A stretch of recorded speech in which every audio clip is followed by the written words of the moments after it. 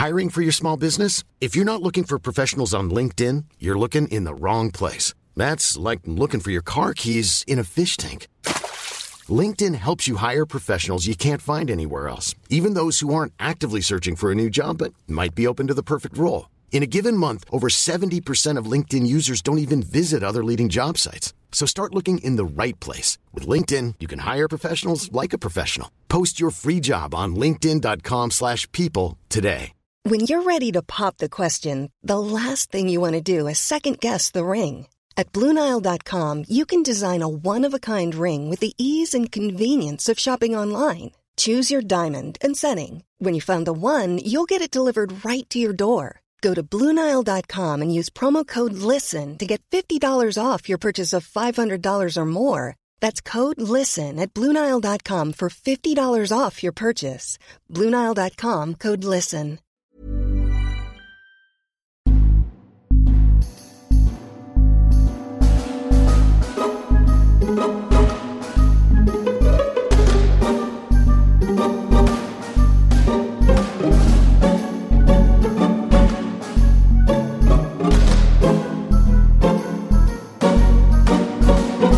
Hello and welcome to the very first No Small Questions. I'm Grace Kelly Miller and this week I'm with fellow cast members Daryl Bailey and Ben Galpin.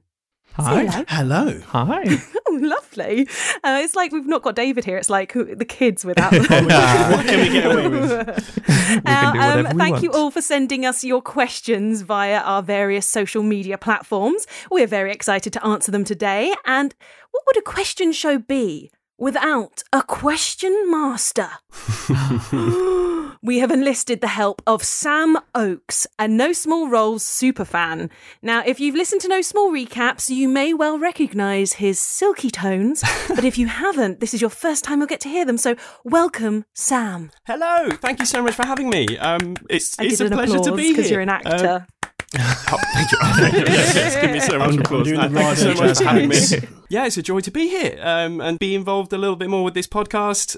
Eventually, I'm going to be on the show. Believe it. Just wait for that moment. It's going to be very, very impressive. Keep believing it. Cannot wait. But a little bit about me. Yes, I am the number one super fan of this show. I will be taking over. I use he, him pronouns, and like many of my fellow No Small Rollers, I am an actor and part-time illustrator. But that's enough about me. This is a question and answer show, so I think the first question we need to ask is everybody ready? Yes. Yes. I'm now so As we ever will be. Let's get this kick-started. We have had quite a good, decent response from the listener base, from all the social media, so from Twitter, from Facebook, Lovely. from Instagram. And I think the best one, probably the most broad one to kick off with, is from Dungeon Master Dylan, who sent this in via Instagram. And the question is, what or who got you into D&D? So who wants to take this one first? Should we go around the circle? Grace, why don't you kick us off? So I got into D&D via two very lovely friends of mine, Hannah and G.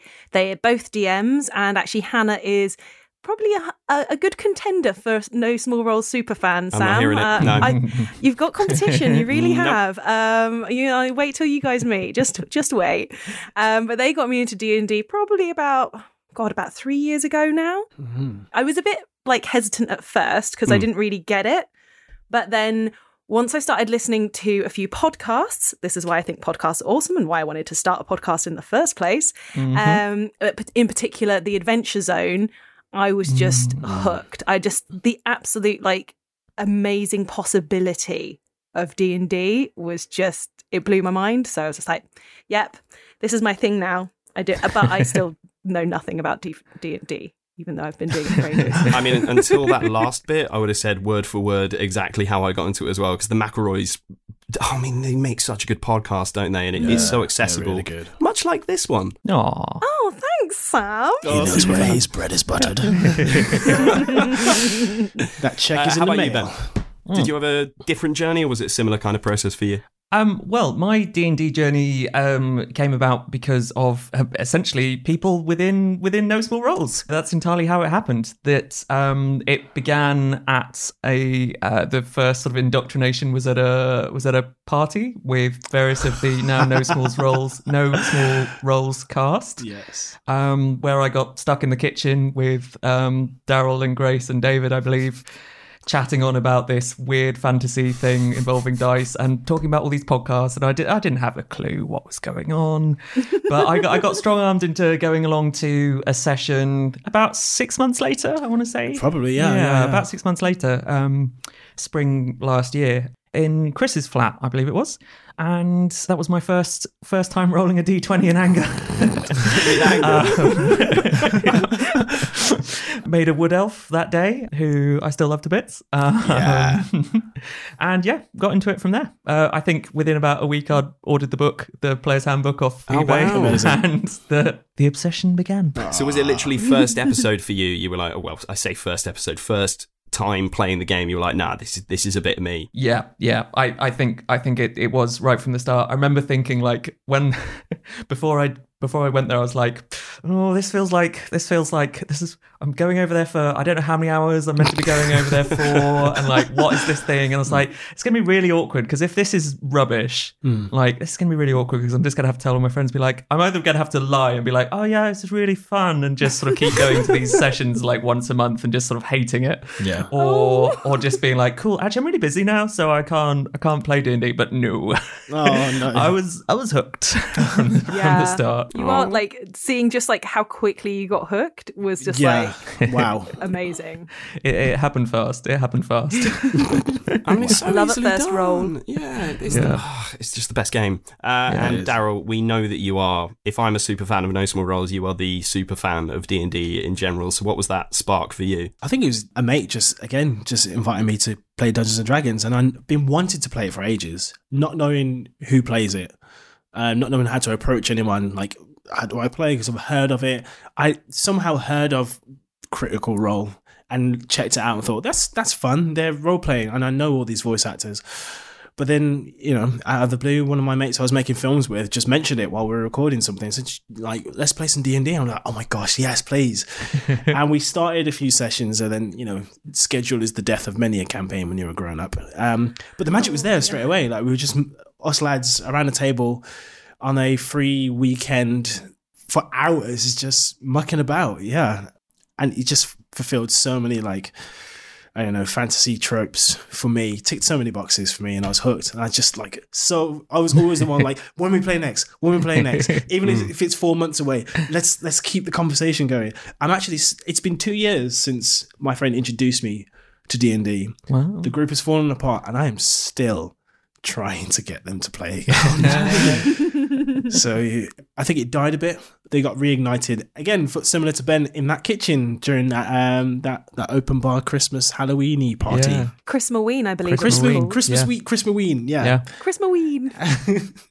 And I can say it is pretty wonderful playing with that group. I've had a couple of chances to do it myself with a druid character they're created, and the passion is definitely welcomed there. into the group. He is the only member of the group who has yet to work for Open Bar Theatre Company, so we let an outsider in. Yeah, right, rub it in. Yeah.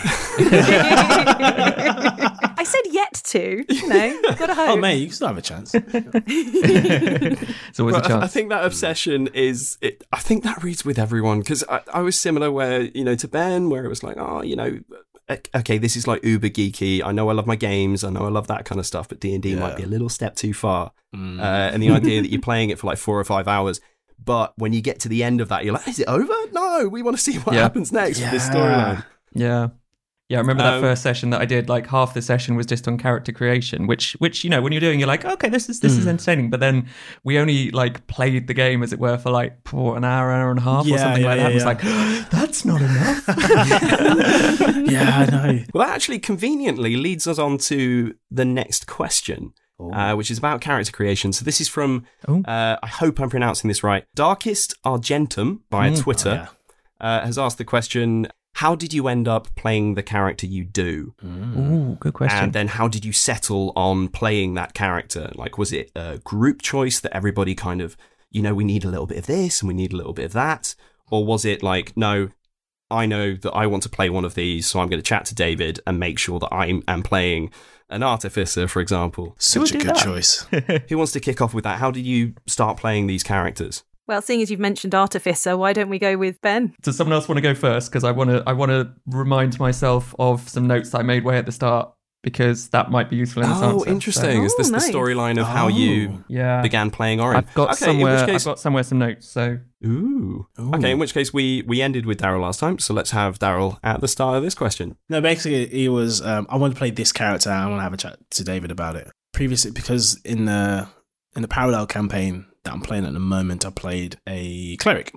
And, it's very much support and buff, and I love that kind of play. But I wanted to, get more into hands-on to the action, but still have a bit of flexibility. So that ended up bleeding into my choice.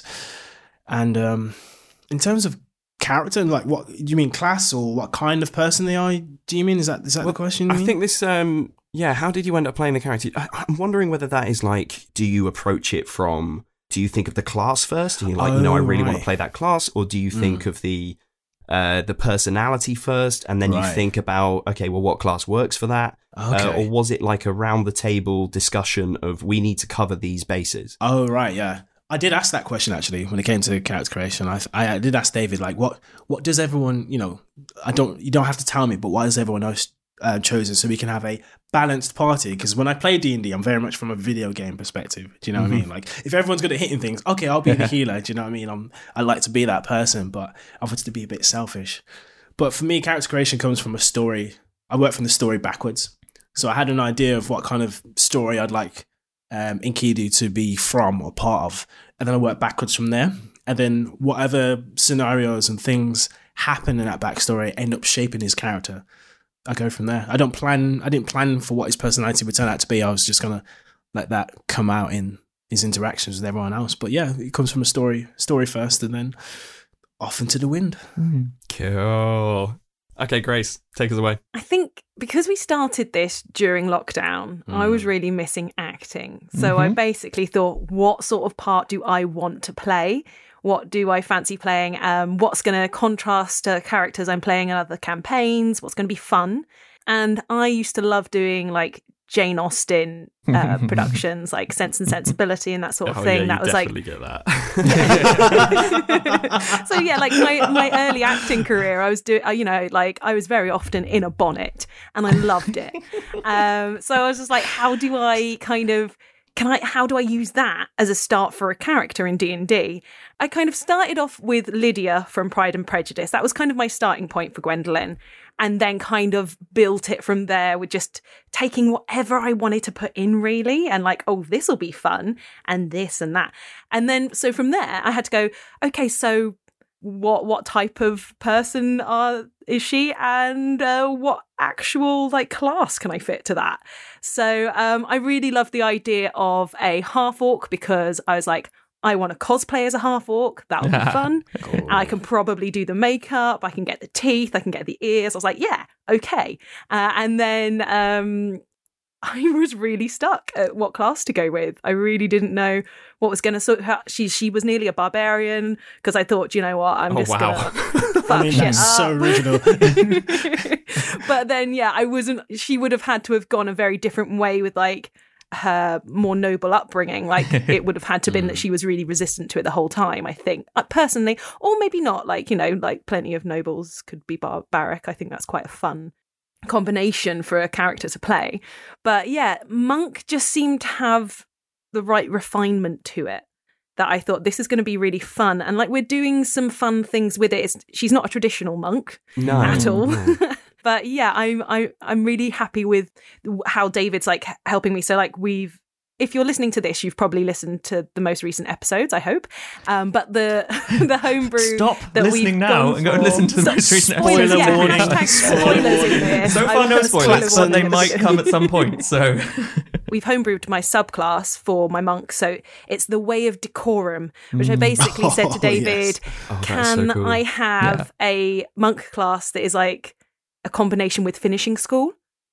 So that is what he has created for me, which is amazing. Oh, I love this. That's really cool. So I basically ended up with this character because I wanted to play her. I wanted to have all the elements that you can enjoy, and I wanted to put on a really extra posh voice, which I seem to be doing right now anyway. I think I'm melding into Gwendolyn. I just thought, I like to think about what voices I'm going to do, and extra posh seemed fun. I love this. I can't wait to see you play her in No Small Movies as well. Which is next on the card. massive list of extra content. Oh yeah, No Small Austen. I love that. So it's for you the class was pretty much the last thing that you decided on, and only with those variables that you were able to work out with David. Yeah, like it could have been anything. That is so cool, because that is definitely something you can do. I mean, I love it when my players ask me questions that break the kind of the dynamics within the book, make it more homebrew and therefore like make it more fun and accessible for them. Yeah.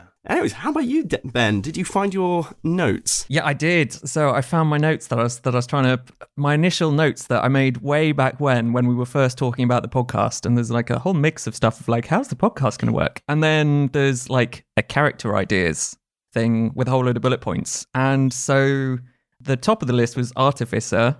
But then there was also Warlock was in there as well, Enkidu. There was a Cleric, Sorcerer, Bard, Druid. I was obviously clearly really undecided about like most of the classes, but like there were specific like subclasses that I was kind of looking at like for each of them. And I think I had like for a while I was onto a bit of a thing about like a sailor. I was like, could there be some sort of sailing background? I think because I've been looking at the Ghosts of Saltmarsh book. Yeah. And I was like, oh, there's some interesting stuff in there. Like, there's some interesting background. So I was thinking of like a storm sorcery sorcerer or like a wild magic sorcerer.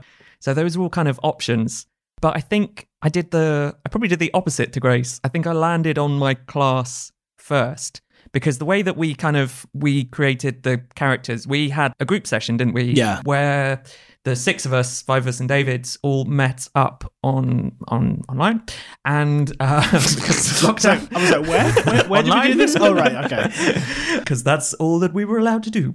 And we had a bit of a kind of a group session where we all kind of laid out some initial kind of character thoughts, didn't we? Just sort of vaguely, and just like were all bare like bones. very bare bones, like long before anything had been sort of, but just to sort of check that, we weren't all going to land on the same thing accidentally, I think. We weren't all going to turn up as wood elves. Yeah, we're all going to be wood elf rangers with an 8 companion. Sorry, in our other campaign, basically we ended up with like 3 wood elves. Or 4 wood elves. Well, yeah, I mean, 4. I came in to play this session with you guys, and I've described Daryl's character. That was hilarious. I kind of turned and went, oh, hello, is there a mirror there? Yeah.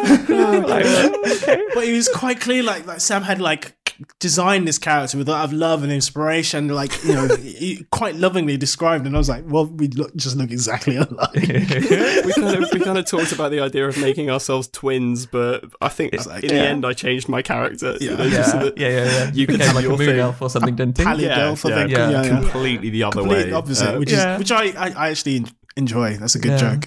Like, so from that lesson, we learned that we learned a little discussion. We need to discuss. is handy to make sure that everyone's not going to just land on the same character.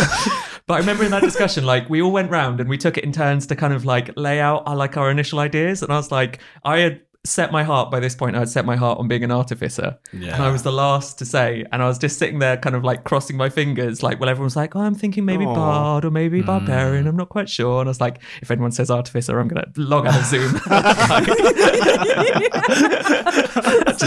throwing my toys out the pram. I'm like, no, because I think by that point I had really kind of set my heart on being like, yeah, no, I want to do an artificer, and I hadn't quite figured out all the ins and outs of it at that point, but I had the kind of the class, and I was starting to kind of come up with a few kind of things, again going back to my notes, that there was kind of like 2 schools of thought. There was one that I was kind of going down like, oh, is he a detective? And I was kind of thinking Nick Valentine, Fallout 4 sort of style, slightly that sort of style of thing going on. Or the other thing was like going down an artificial route, maybe a kind of construct or something like that.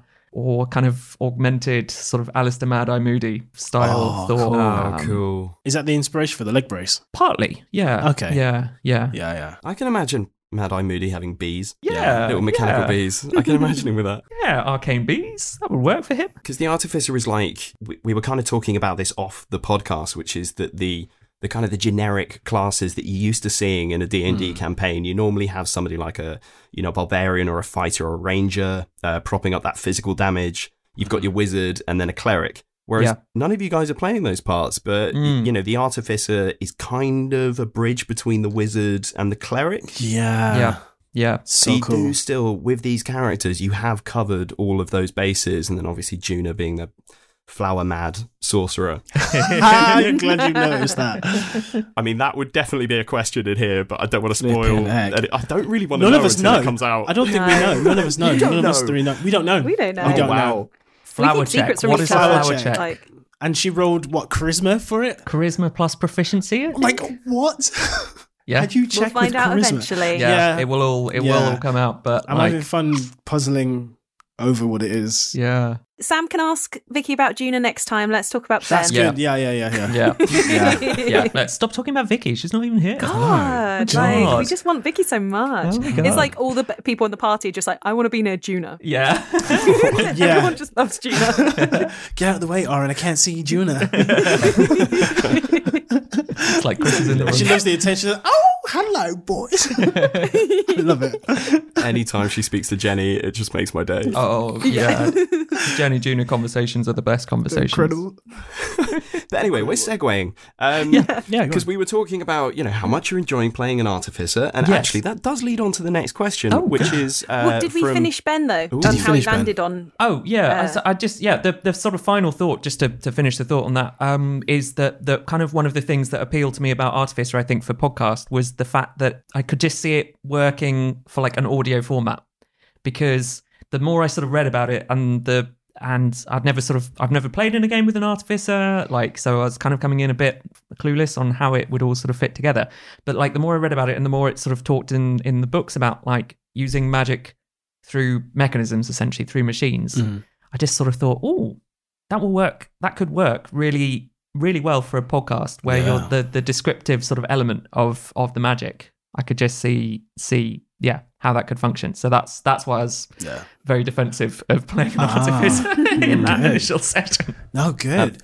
I got to say, it is really cool when you do things like, I just, I tweak my blowtorch a little bit and then the firebolt comes out. It's so cool. So good. It's like, it makes me sound clever and I don't have to be clever at all because none of it actually has to work. I don't actually have to make the tools. Gosh. I'm enjoying Orin so much. I actually haven't looked up the Artificer guide at all, just so I can hear what new things Orin can come up with in future episodes. So I don't want to be like, at level 5 he gets that, eh? Can't wait for that. Also, there's a bit of homebrew, so there's some stuff that it's great. That isn't from the books. Yeah, I think we all have a bit of that, don't we? Yeah. Oh, gorgeous. Okay, well, moving on to the question I was about to ask. Wait, one more thing. Oh, yeah. No, listen. Yeah, that's Screwdriver from episode 7. This next question is from, great name, Canna Banana Joe, via Instagram. I hope I've said that right. Banana Joe. That is a good question. Banana Joe. I love it. Which is, what is your favourite class to play? I wonder if it's Artificer. Bard. Mm. I love playing bards. That's the end of my answer. Well, actually, what is it about the Bard class that you enjoy playing? I basically like being able to sit during the session and come up with stupid rhymes so that I can sing a little song at people, and that just brings me joy. I must say, though, I am loving playing a monk because I don't have to worry about magic at all, and that's great. So I am really enjoying that. But I'm a big fan of playing bards, so I'm really enjoying Gaius. Like when I get to hear what Chris is coming out with, and I'm like, oh yeah, that's really cool. That's fun. I like singing. Yeah. And also being the face of the party can be quite fun sometimes. Whatever you come up with has quite a high chance of having an effect on the person that you're talking to. Yeah. As a player, I definitely like getting into stupid situations, and I think bards kind of lend themselves to that quite often. So yeah. And how about you, Daryl? Have you got a favourite class to play? Oh yeah, it's tough, but I think cleric. I think cleric is my favourite. I love magic. I hate the fiddliness of choosing spells every game day. not knowing what's going to be useful for this day. I don't know what's coming. But I like that unpredictability. And just, again, from a video gamer's background, I love receiving buffs or power-ups from, if you get a kind of cooperative element to, like, I've given you this plus thingy to your thingy, and all, like, knowing that you're the last line of defense, like, oh, the cleric is down, there's the extra bit of tension, and, healing people is good. But yeah, it gets the heart racing. Yeah, I love clerics, and they're very versatile. They're very strong in this edition of D&D. They have access to a lot of stuff, especially with all the subclasses they've got, and they're still coming out for them. So I like the versatility. Well, you'd be siding with Matthew Mercer of Critical Role there. He would argue that cleric, you could have a whole party of clerics and still be able to play the game. Yeah, you can. You'd be able to take on anything. Like, you'd be very hard to kill. High armor class. Low HP, but high armor class, and like heal yourself back. Yeah, heal yourself, bring yourself back to life. Like a whole, like, bring yourself back to life. Is that bring yourself back to life? But like, imagine like 6 clerics, a party of 6 clerics taking on like a campaign. Like, you'd be very hard to kill. So, I mean, DM was everybody going too. Around casting Toll the Dead all the time. Yeah, exactly. Dead is so good, isn't it? Toll the Dead, Beacon of Hope. Those. Yeah. And we have no clerics. They sound so good. No, I was close. I was going to be a cleric or a warlock of the sun, which is basically a cleric. So I was close. I was really tempted. They're the ones that have the pool of D6s, aren't they? That you can just splash out to. I've thought about playing one of those before as well. Xanathars, yeah. It's in Xanathars. Yeah. And how about you, Ben? Is it the one you're playing now? It's the one I'm playing up now. I guess, like, I'm trying to think. Because I've played a ranger, I've played a warlock, I'm currently playing a rogue in another game, and obviously playing an artificer as well. And I think, like, I do enjoy characters that have, like, I think there's a fairly crossover link that I enjoy characters like a little bit of magic, but not too much. Not too much magic. Like, it's definitely what I've, like, warlock, you get a bit of magic, but not too much magic. No. Ranger, again, you get some stuff, but you can still go in with your bow. Artificer, again, you get some cool spells, but you've also got your sort of inventions and your physical stuff. And like in the campaign that I'm playing a rogue, I've just started multi-classing into a little bit of bard as well, because I think I was missing, like, I really enjoy playing a rogue, I have to say. Like, I love skill stuff. I think that's what I really enjoy. So I really like that about a rogue, how many skills they've got. And that's kind of artificers in a similar kind of vein. It's not quite a skill monkey sort of esque, but you can kind of work your way around it. Instead, you've got like tool proficiencies all over the place. So I think I enjoy classes that kind of, I guess I kind of enjoy that out of combat stuff quite a lot. The classes that are heavy on that element. But right now, if I had to play a one shot tomorrow and just had to pick any one class, artificer. Yeah. Nice. Great answer. I'll write a one shot for Yeah, if you wouldn't Perfect. Great answers. Bringing us a little bit more back to this podcast as well. This is a question from Hannity Therapist on Instagram, who's asked, are you very similar or very unlike your character? So which elements are most like you or not? And what was your process in making them? Let's start off with Daryl this time. Are you a warlock? I am a warlock. Real life warlock. Edgy, Made a pact. broody warlock with a pact with somebody or somebodies in my head. Similar in some ways, like in terms of being very shrewd, always questioning, like, what is that? Don't like that thing. What's that thing over there? Asking loads of questions all the time. And like to be sure of everything before I act. I think, yeah. Oh, yeah? Yeah. Are you sure? I'm sure. Punching old ladies in the face, maybe? Do I punch this old lady? Mate, I thought about punching that lady for so long. And then I thought, nah, it's not going to happen. No, don't do it. And I thought, oh, this is great. Let's spice things up. No. I know that he thought about it for a long time in his head without sharing this information with anyone else in the party. But usually he's quite careful, but he got really desperate. Spice things up, break character. No. Am I like Do not break character. Do not break character. No. It's a rare bit of desperation on Akidu's part where he was just like, we're not getting anywhere. Anyway, to answer the question, sort of. I worked backwards from myself when I came to creating Enkidu. I'm like, what can we think of background-wise that's similar? in kind of environment ways, sort of. How he dealt with it, not quite. I kind of thought, what if I was in this situation and didn't have the things I grew up with? What would that look like? How about you, Ben? Yeah, that's a really good question. I think there are of course there are crossovers. There are definite crossovers between Oren and myself. I think in terms of his background and all of that, I think that is very different from me. That's pushed away. I feel like some of his personality traits are definitely similar. I feel like there is a little bit of crossover, but also he's quite low charisma, which is interesting for me and not what I usually play. Like I do enjoy playing like Warlock and stuff like that, where you can just be, as we were saying earlier, like be the face of the party a bit more and just get in there with that conversation and try and all of that. And it's interesting playing a character that is not like that at all and is like actively quite bad in social situations on a lot of occasions, which I'm sure I can be too.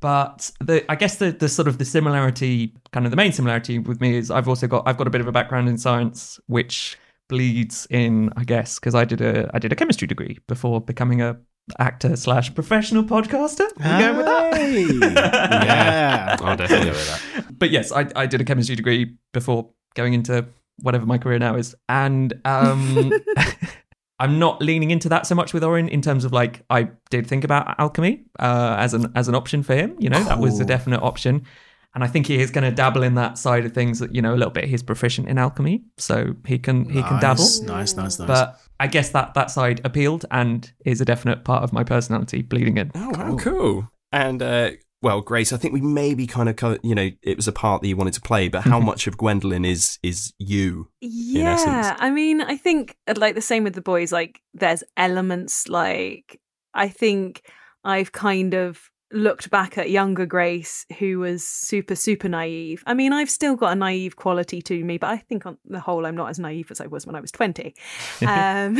which was a very long time ago. Last year. So, like, kind of like taking parts of my past and going, okay, like that would be interesting to play with that now. But no, I didn't grow up in a noble household, so that's not very similar. But I kind of like, I thought, oh, I'll stick a bit of sibling rivalry, even though me and my sister don't, like, we fought like cats and dogs like growing up, but now we get on really well. But I was like, okay, that's an element I want to have in her backstory, this kind of sister rivalry thing going on, which has been hinted at so far, but like not fully explored. But a lot of it was just like, what I love about D&D is that you can be someone that you're not, and you can explore different parts of yourself or different potential parts of yourself within the constructs of a fun game and go, oh, I wonder if I was a bit more like that, would that be fun? And then you can roleplay it, and that's kind of cool. It's making me really want to take up martial arts. I need to go to Daryl and like get some lessons. Oh, we can do it. We can definitely do that. I want to learn how to like kick and punch things and stuff. Like, I think I did karate when I was in like year 6, and I wasn't very good, but now I'm just like, fuck it. Yeah, I can do whatever I want. Why not? So I think I'm seeing parts of her that I'm like, oh, maybe that would be fun to try. So I haven't really answered that question properly, but that's my answer. No, I like that answer. I'm a little bit scared for your sister now, though. I know. The advantage you'll have over her now. Like, I know what a roundhouse is. Na na na na na. Bang. Watch me backflip into a tree. Yes. I mean, yeah, when I can actually do that in real life, that'd be well cool. I'm looking forward to that. This time next year, right? We'll do it. I'll have no small rolls picnic call. And I'll be in the tree. It'd be great. Throwing pears everywhere. So at your did you just mention a No Small Rolls picnic? I mean, maybe when we're allowed to see each other all again. Yeah. When that's not illegal anymore. Well, it won't kill us. It's interesting because Hannah's question goes on to ask, it's a D&D dinner party or picnic in this instance. So if you were at one of these dinner parties, which legends of lore do you invite to hang out for an evening? So for example, she's put in Mordenkainen, Xanathar, an owlbear. An owlbear. An owlbear. She says normal folks. Yeah. Classic owlbear, just an owlbear at a from picnic. D&D lore. Yeah, so this could be like gods, it could be patrons. from your understanding of D&D so far? Wow. That's hard, man. That is hard. Because I've ignored most of the lore because everything I've played is homebrew. I mean, it could be from your campaign as well. You know, if there were certain people that you in real life would love at a dinner party, like Crowl could be there bringing the chicken back to life. No. He'd bring the food back to life. Goodness me, you're horrible. Yeah, do you want me to fix that sausage roll? It's broken. It's broken. Its head's cut off and it's cooked. It's cooked. Just bring it back. Like, no. Do you remember those like singing fishes that you used to have on their wall? Billy Bass. Like I can imagine like there being like a salmon on the table, and then Crowl just brings it back to life and it starts singing at us. Some weird mystical thing. That'd be horrendous. Oh no. I kind of want to meet the Shrouded Lady. I want to find out what her deal is. Like, there's something there. I mean, it would be cool to meet Xanathar. Xanathar would be At a from a safe distance. I mean, partly just to ask what the goldfish is about. Yeah. That's definitely Yeah. a curiosity. He's a big beholder with a pet goldfish in a little. Yeah, I know sort of Xanathar from Xanathar's Guide to Everything. Yeah, of course. And I did play in a one shot where we met Xanathar briefly. Okay. Or we went to his office. I can't remember if Xanathar was there or not, but their goldfish was there. I think Xanathar was there. Yeah. Okay. Well, because I believe these are the names of the characters in Gary Gygax's original campaigns. He had like, so the spell like Melf's Acid Arrow comes from the elf that they had there, and I think back then the race was the class as well. Oh, right. So when your character dies, so he started off as elf, and then he came back as Felf and Gelf when he died, until he got to Melf. Wow. That's a lot of death. Yeah, that shows you something about how often characters died in first edition, I guess. It's like, oh, another one's gone. Who else would I want to meet? Jenny. Oh my gosh. Jenny just like becomes D&D lore. She's actually the big bad of our whole campaign. She's like the final villain. Yeah, she's the final villain. Like she's been like, she's in my theory. She's in the prophecy. She's been there the whole time. Like, oh, it's all part of my plan. Giants from the deep. Yeah. I guess the rest of the watch in Tillisham are quite fun. Like it'd be quite fun to have like Sully there and Esmeralda. Was it Esmeralda? It was Esmeralda, wasn't it? Mia and... No, I made that name up? What was her name? Yeah, you've made that up. What was her name? Esmeralda doesn't exist, or we haven't met Esmeralda. Who was the other watch person? Zell. Zell. Storm, yeah. So characters from the D&D lore or just from our show? Either, whichever one you would want there at your dinner party. Tuna, obviously. Tuna's great. We'd all want Tuna at the dinner party. Should we sneak in twain-tied teas under the table? Yeah. All right, it's in my pocket. Check your larder after she's left. I'd like to have Tasha round. As in from Tasha's Hideous Laughter. Tasha. Yes, and Tasha's Cauldron of Everything. Cauldron of Everything. I can't wait. I'm going to buy that. Yeah, I can't wait for that. Yeah, Tasha's Cauldron of Everything. Yeah, that sounds cool. I'm so excited for the new book. Yeah, a powerful mage who thought, I'm going to make this spell. It's just going to make you laugh, and then you're crippled. It's a great idea. What other mischief she has in mind? I mean, I don't know about you, but I would love to summon Gary Gygax as well. In his DM capacity and just quiz that guy. Yeah, I owe him so much. I would love Brennan Lee Monaghan as well. He runs Dimension 20. He's hilarious. He's just a hilarious role player, like comedic actor, and his imagination is just like, you can tell his players are throwing the wildest stuff at him, and he's like, okay, cool, that happens, and then he would just like absolutely go for it, and you're like, how did you pull that out of your hat? And then it sticks for the rest of the campaign. Like, he'd be hilarious to have around. Maybe a little bit of Taco the Wizard. Taco the Wizard. Oh, Taco the Wizard. Yeah, the Flip Wizard. Yeah. Oh my god. Abraca, fuck you! Oh my god. No, Magic Brian. Magic Brian has to come. Oh, Magic Brian. Magic Brian. Oh, I'm going to unlock Secret Inside. Oh, I'm the real one. I'm the Black Spider. For anybody who hasn't listened to The Adventure Zone, these are characters from The Adventure Zone. And they're amazing. Yeah. I'd have one more. It's a character from another campaign. His name's Andrew Agerfort. Imagine if Dumbledore was black, bold, but batshit crazy. Wow. Like in the first episode of Fantasy High, he not in the first episode, in the first season, he somehow gets through this gateway that one of the characters makes. He goes, "Oh, I snuck him through your portal to heaven, and I'm going to kill God and loads of angels. Don't tell anyone, and lock the door when you come out." And he pulls out the craziest stuff. And he's the principal of a adventuring high school, but he's literally the apocalypse.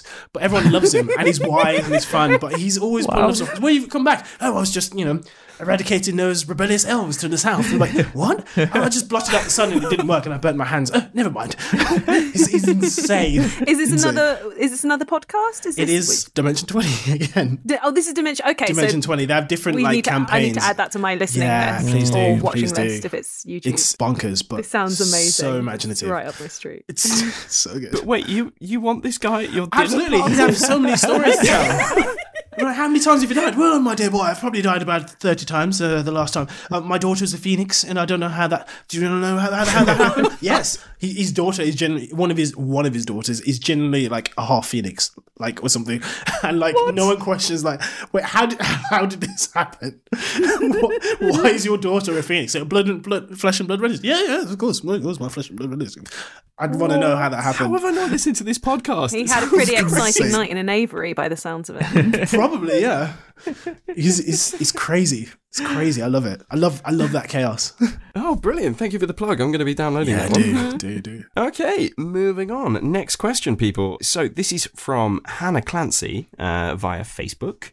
What is the longest campaign you have ever participated in? So what's your longest running one? Easy. Yeah, same. It might be the same one. Yeah, but, I mean, for me, it's the first one that I've ever played that's still ongoing, which is our Cavalcade Circus game with... How long have we been playing that? We've been playing since, I want to say, April or March last year, April or March 2019. Yeah, I'd say that since then. Yeah. So it's been a year and a half. It was the day, I know I could find out the day that we first played because it was the day I had just finished performing in a show the day before called Tabby McTat at the South Bank Centre. Yeah. Because I turned up at the game with a whole load of cat-shaped gingerbread biscuits. They were great, yeah. Because I'd made them for the cast. So sad I missed that but one.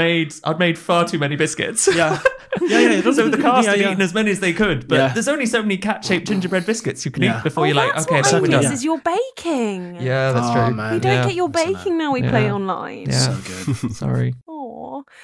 I think the other campaign that I was a part of that kind of finished actually around the time of lockdown, I think that probably just pips Cavalcade by being, I think, about 2 years. So but Cavalcade is catching up pretty quick. So all it takes. Those characters are only level 8 now, so level 8. There's plenty of time still to go. Yeah.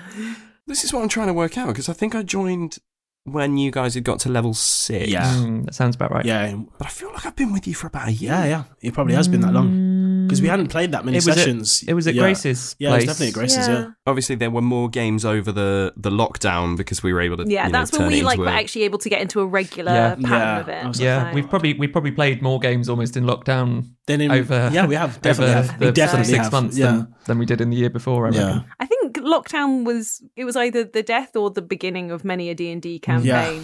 Yeah. People were like, what else are you going to do? Play D&D. Yeah. Precisely. When we were in sort of full lockdown, we were playing every week, weren't we, with Cavalcade? It was great. It was the only way that I knew what day of the week it was. I was like, it must be Wednesday because we're playing D&D. Yeah. Goodness me.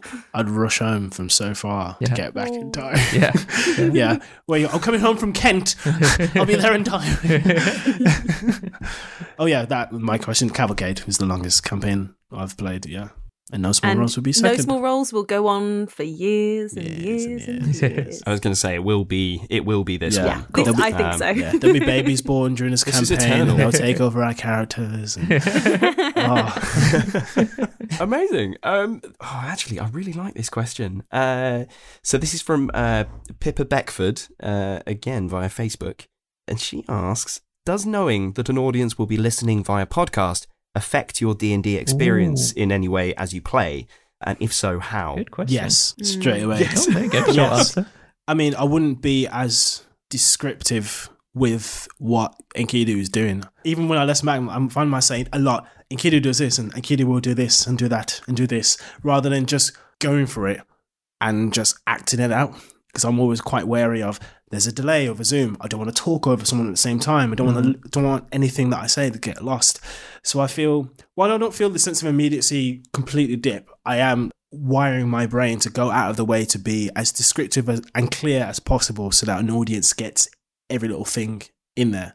So yeah, it is affecting my experience a little bit. And also I am playing up, especially the backstory. Like, I've never had to do this with any other D&D character I have before, where I've been kind of Daryl purposefully being cagey about thinking these backstories, so there's something more to listen out for as the episodes go by. So I feel like I am putting on a little bit of a show, but only in that regard. The rest of it is really just play. Yeah, I think as Daryl says, there's totally there is a little bit of awareness, of course, that there is an element of making sure that, as you say, like, stuff is clear. And as I said earlier, picking Artificer was partly a choice based on it being a podcast format and sort of thinking about sort of descriptions and stuff like that. And actually, interestingly, being more descriptive through playing Orin and being an Artificer, like, now going back to my Ranger character in Cavalcades, like, I'm starting trying to be a little bit more descriptive in some of his spells and sort of how he uses components a little bit more, and just starting to sprinkle a little bit of that in just to actually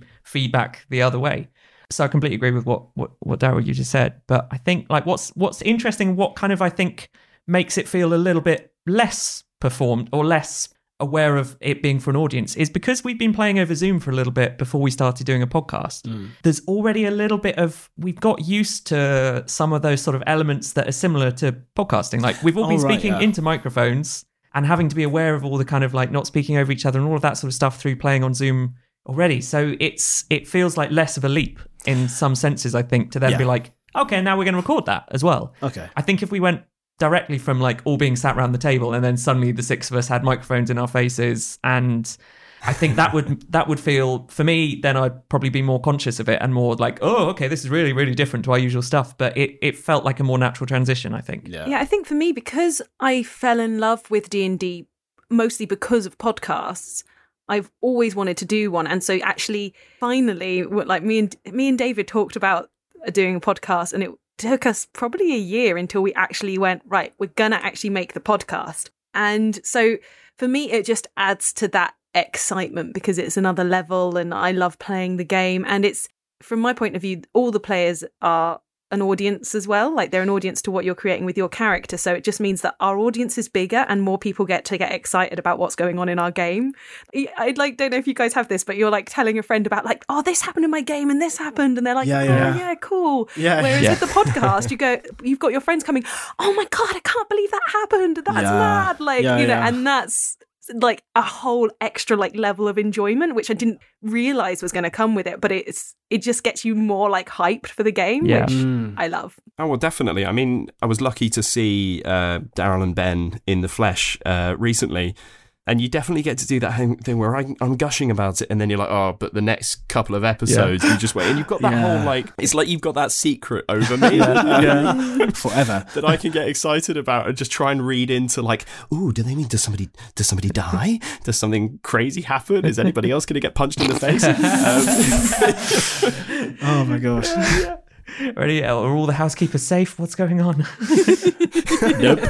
Okay. This next, we're going a bit darker here for this next question, which is from John Ellis via Facebook, who asks, how will you each deal with character permadeath if it happens? And they've added the hashtag just for you. There's no coming back. Oh my gosh. Hello. Yeah. And then a secondary part to the question on top of that, once you've figured that one out. If a chance presented itself for your character to save the life of another at the cost of your own, who would you let die? And another hashtag, another question about death. Thanks, John. Great. Okay, so 2 questions from John. Nice. Great. He wants to go. I've got backup characters in my head. I do not. Because I don't want Gwendolyn to die at all, but she keeps on rushing into the fights. Yeah. Most of, like, my things that I can do with her are hand-to-hand combat, so I've got to get in the fight. Like, I can't.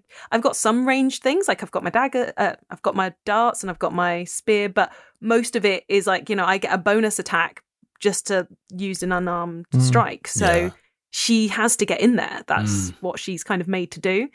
I'm glad she's a half-orc with her relentless endurance. Wow. That helps a lot. Oh my Yeah, gosh, super it does. useful. I am nervous what her longevity is. So Yeah. I've got some other characters that I love. I really hope I don't have to use them anytime soon. Oh, we want Gwen. I know. I want her to stay alive too. I think she's going to learn a bit of sense, but not much because that would be as fun. Just get her to use Enkidu as a human shield or something. She'd I love don't that. think he's got enough hit points. Enkidu had a little bit of a tidbit when the owlbear fight was happening. Oh yeah. Enkidu was rushing to Gwen to jump in front of her because he has the shield spell. Because in my head I was planning this whole like chat with Gwen about, look, I'm not going to say it just in case we have an opportunity comes up for us to have this chat, but he was gonna like jump in for her and like. Because he has the shield spell, so he's a little bit harder to hit sometimes. But I've never used it because like the monster always wants to kill Gwen first because she gets there the quickest and she hits the hardest by She's far by fast. anyone. She's so, the big now threat. Grace is going to have to pretend. Can't say pretend. Apparently, pretend that she doesn't know that.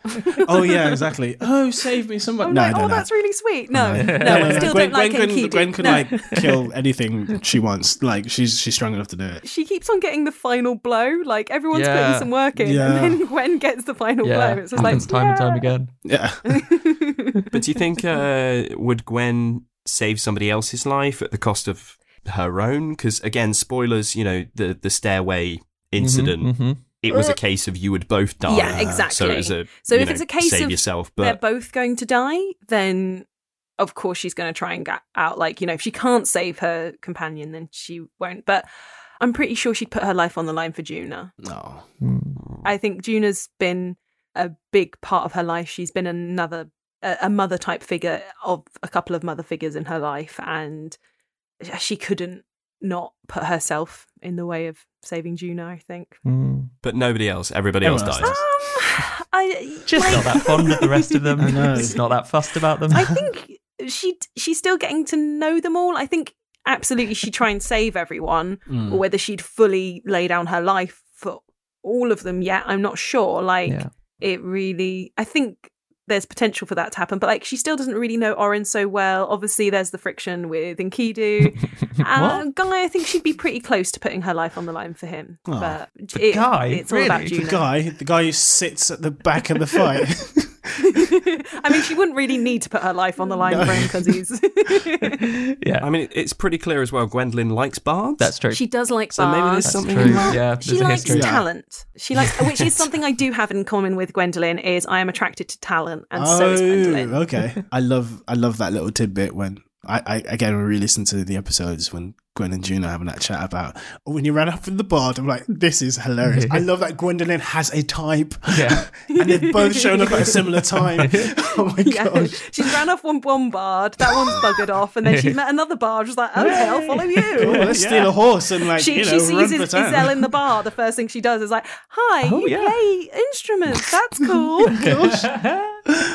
Swoon. Amazing. Yeah. So good. Anybody who plays an instrument, Gwendolyn's just like, Yeah. You are hey." not safe. She's there. How about with Orin then? Especially hearing that Gwendolyn would just let you die. I know. So straight away, like, I mean, I was going to say that I'd save Gwendolyn, but nope. Oh my gosh. That's last time I ever healed Gwendolyn. Oh, I love the bees. Like, you know, saving somebody and like dying for them is different, guys. Yeah, okay, fair enough. But that's a whole spell slot. Like, in terms of what would I do if Orin died, I don't know. I'd be very, very sad. And I might come back with an artificer called Lauren. Lauren. Yeah. I don't know. I have Lauren no backup Dill. character yet. I probably should think of a backup character in case. I think I'd want to come up with something new. I wouldn't want to revisit something that I played before, so I'd probably end up playing a class or something that I've never played before.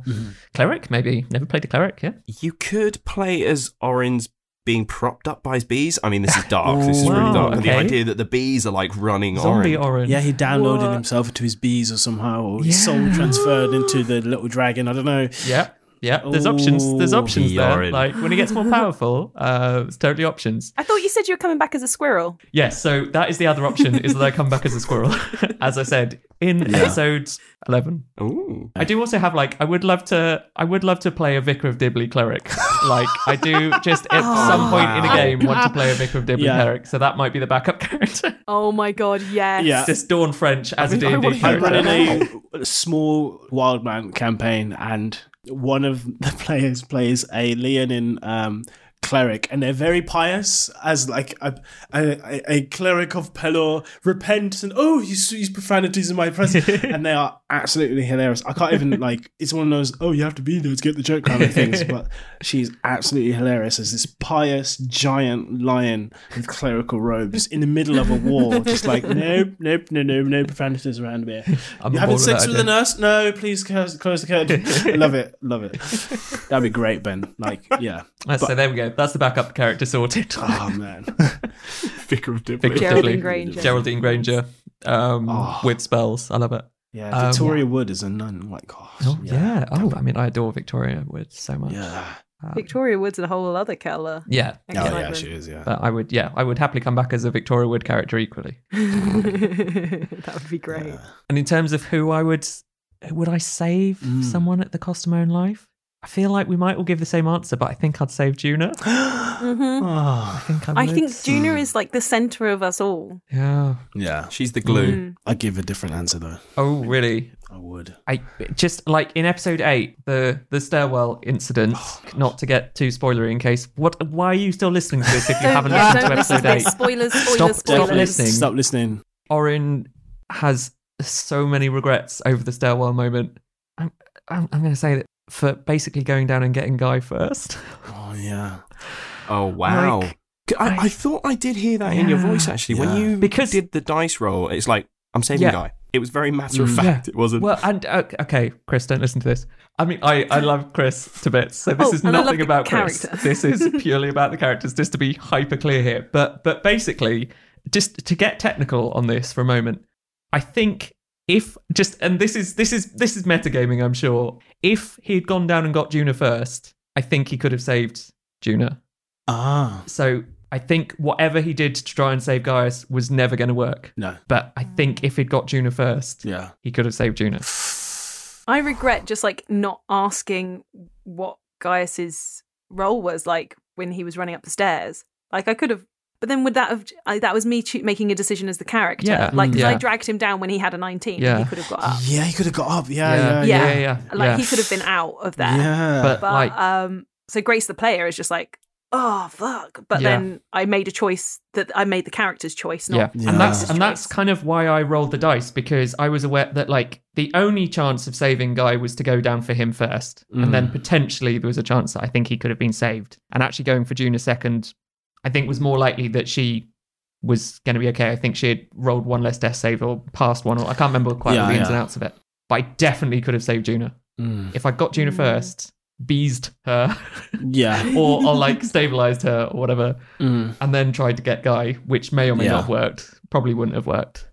So I think Orin is. What if you got to the end of the episode then, and David was like, "Well, they're pretty much all alive. I won't do the whole table thing. It's just Guy who's died, or it's just Juna who's died. It's fine." I think the table was going to happen. I think it was listening back to it when he goes, and what do you set it for? 24 hours. I'm just going to make a note of that. Yeah. Which, hindsight. Hindsight's 2020. Listening back. That's the interesting thing about having a podcast and having it all recorded and then going back and listening to it all. Listening now to David, where me and Vicky, aka Juna and Orin, but me and Vicky have got completely the wrong end of the stick about what is going on with the table. And everything that David is saying is I look out the window, it looks exactly the same. We're like, everything, we're taking everything. It's confirmation bias in action in its sort of purest form, that we are taking everything. And then I think Vicky says, "Is this how you expected us to react?" And David's like, "Not really." David's clearly sitting there being like, okay. Yeah. What are you two It was thinking? honestly such a Gosh, joy that to was listen so to that good. whole segment. I love I that. was wet with tears. But like we had no idea that No. whole 24 hours thing was coming back. Like No. one of our questioners, Darkest Argentum, tweeted us and said, I felt like I knew that was going to happen, and I'm just like, had no idea. No. So Yeah. like Yeah. I'm really interested to like which listeners like thought that was happening, which had no idea, just like us. Or Yeah. it's interesting. But if you're when you're listening back to it, you have such a different perspective than what Yeah. you do when you're in the game. Yeah. There's some like you listen to things, you're like, oh, that was so glaringly obvious. But then Yeah. in the game, Well, you don't say notice that. it. But like, You say that, I didn't pick up Well, on I it. don't, like, not that in I was particular. listening Like, to it. Yeah. there's like some Yeah. things in game that I'm like, oh, I should have put that together sooner. yeah. Yeah. But like, yeah, I didn't get the time thing at all. I had no Yeah. idea that was coming. No. I was trying to puzzle that for 8 because I think Oren tried after they got it to work. He tried it again, Yeah. and then David said, "You get the impression that it's worked," Yeah. and that's when it was like, "Oh, we're in tomorrow," and I was like, "No, something's missing. They've either not done something or there's something missing." And then everything got crazy after that, and I forgot Yeah. to like try and Yeah, puzzle it out. it was Yeah. the whole. It was the Lady Vondel falling over. Yeah. I was like, okay, so it's just her, and that made complete sense to me. So that whole thing in episode 8 when it blew my mind. I was so happy as Yeah. well that they could continue. Yeah. Yeah. Stressing. I mean, Oh, we It was were so stressful. so I was relieved / floods of furious. tears. Yeah. Like, oh, this is stupid. But oh man, It was stressful. I think it was Daryl. You saying as Enkidu, it's like I'm going to walk off into the forest and I'll just look for a place Yeah. to bury Carl. Yeah. Like Enkidu Oh, was God. like trying to bury them, and Gwen and Oren were like, no, we're not doing We're it. just holding on to the dead bodies like we're going to the cave. Again, he's like, he's going to start smelling Right, in about Juna? 3 hours. He's going to put him down. But also, My it's all favourite line Enkidu's though, fault. in the episode afterwards is when Oren's back with Juna and she goes, oh, I'm a bit lost, and he's like, the thing is, you're not lost. And Oh, that yeah. every time I Oh. hear it just Oh. gets me, and I'm just like, Oren, baby, Oh. baby, Oren, he's got stick everywhere, but it's okay. all over the floor. I'll just wipe it up with a bit of bread.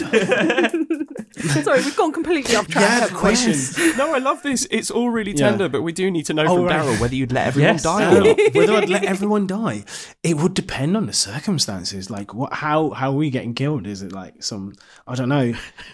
Would I let everyone die? At the expense of your expense- life. And we're talking permadeath Permadeath. here. It's not just unconscious or revivify Yeah. spell or anything like that, which is something that these listeners, if they've not played it before, will probably get to at some point. But the idea that you can bring somebody back from the brink Yeah. of death, this is perma. So no coming back. Would Enkidu be that kind of character that would potentially sacrifice themselves to save their friend? This is the thing. Enkidu's walking around with this mission in his head. No matter what, you yourself cannot die. You can't. Do not put yourself in that situation. You can't die. It's your mission is too important. But I think he would leap over fire to save Oren. He would throw it down. He'd apologize to whoever he had to let down to swap for Oren's life, and I think it will be Oren he'd risk himself for. It's just too much of Oren inside Enkidu and so many others that he's known before for him to like, no, not another one. No, I've got to save this one.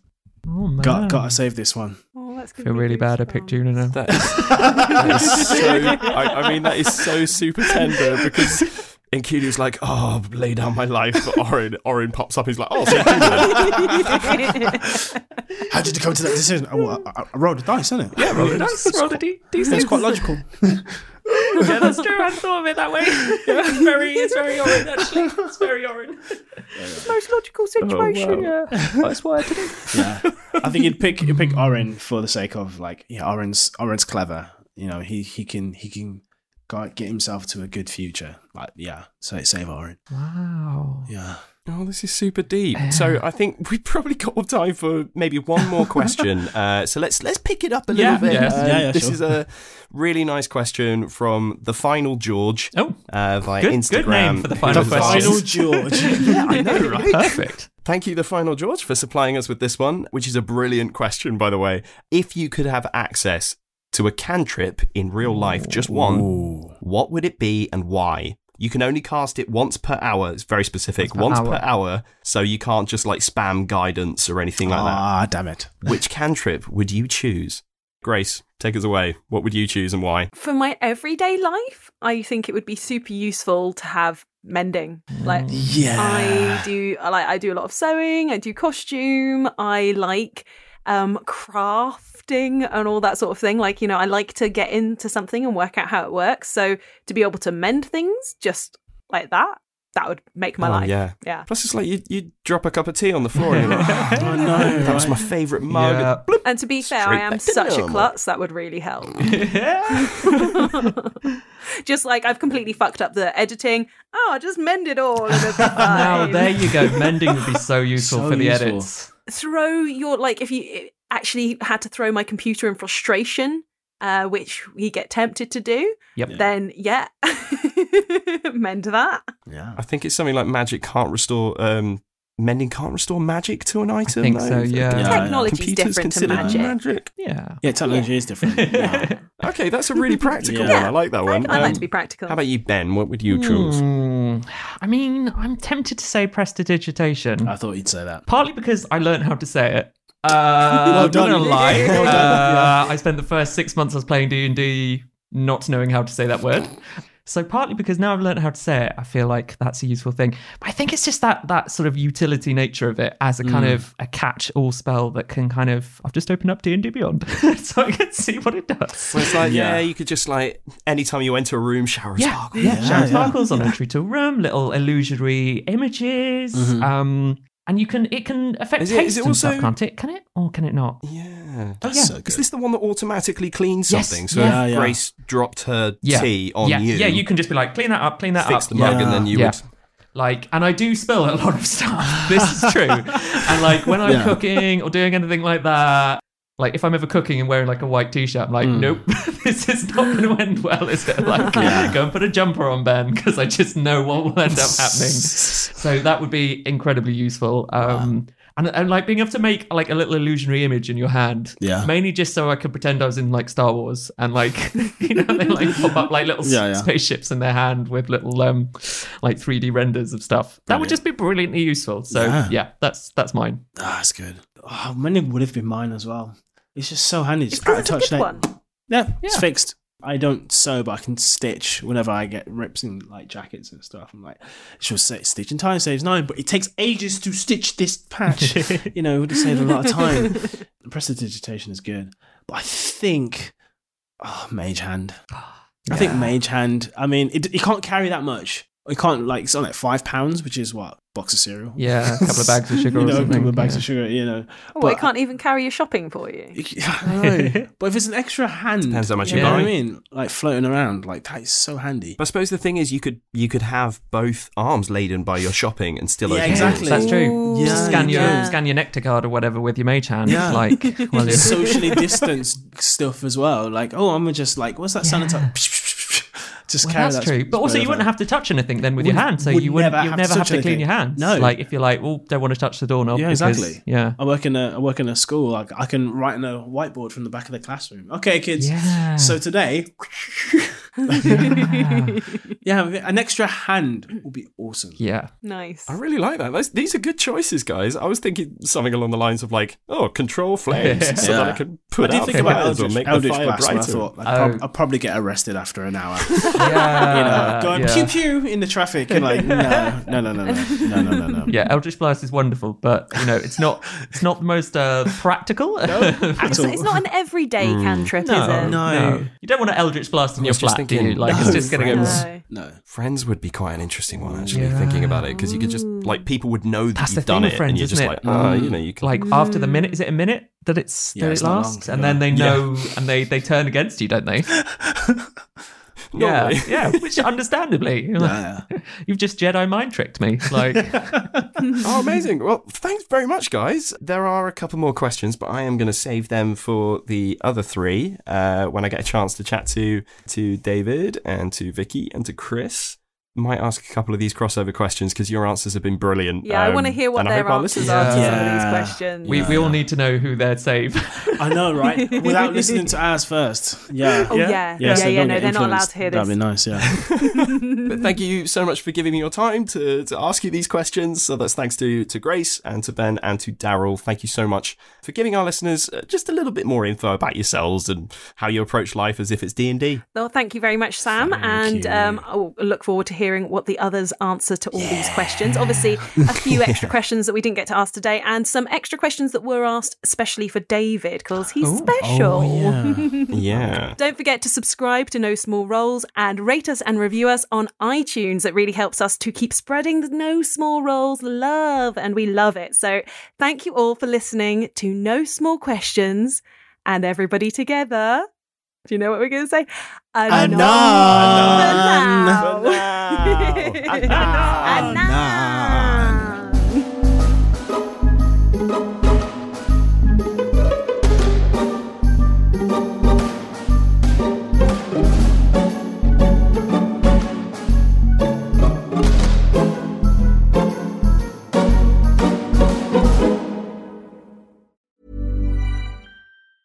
Mom deserves the best, and there's no better place to shop for Mother's Day than Whole Foods Market. They're your destination for unbeatable savings, from premium gifts to show-stopping flowers and irresistible desserts. Start by saving 33% with Prime on all body care and candles. Then get a 15-stem bunch of tulips for just $9.99 each with Prime. Round out Mom's menu with festive rosé, irresistible berry chantilly cake, and more special treats. Come celebrate Mother's Day at Whole Foods Market. Cool fact, a crocodile can't stick out its tongue. Also, you can get health insurance for a month or just under a year in some states. United Healthcare short-term insurance plans, underwritten by Golden Rule Insurance Company, offer flexible, budget-friendly coverage for you. Learn more at uh1.com. Planning for your next trip? Elevate your travel style with Quince. Quince has all the jet-setting essentials you'll want for your next getaway, like European linen, premium luggage options, buttery soft Italian leather bags, and so much more. And it's all priced at 50 to 80% less than similar brands. Plus, Quince only works with factories that use safe and ethical manufacturing practices. Pack your bags with high-quality essentials you'll be wearing for vacations to come with Quince. Go to quince.com/trip for free shipping and 365-day returns.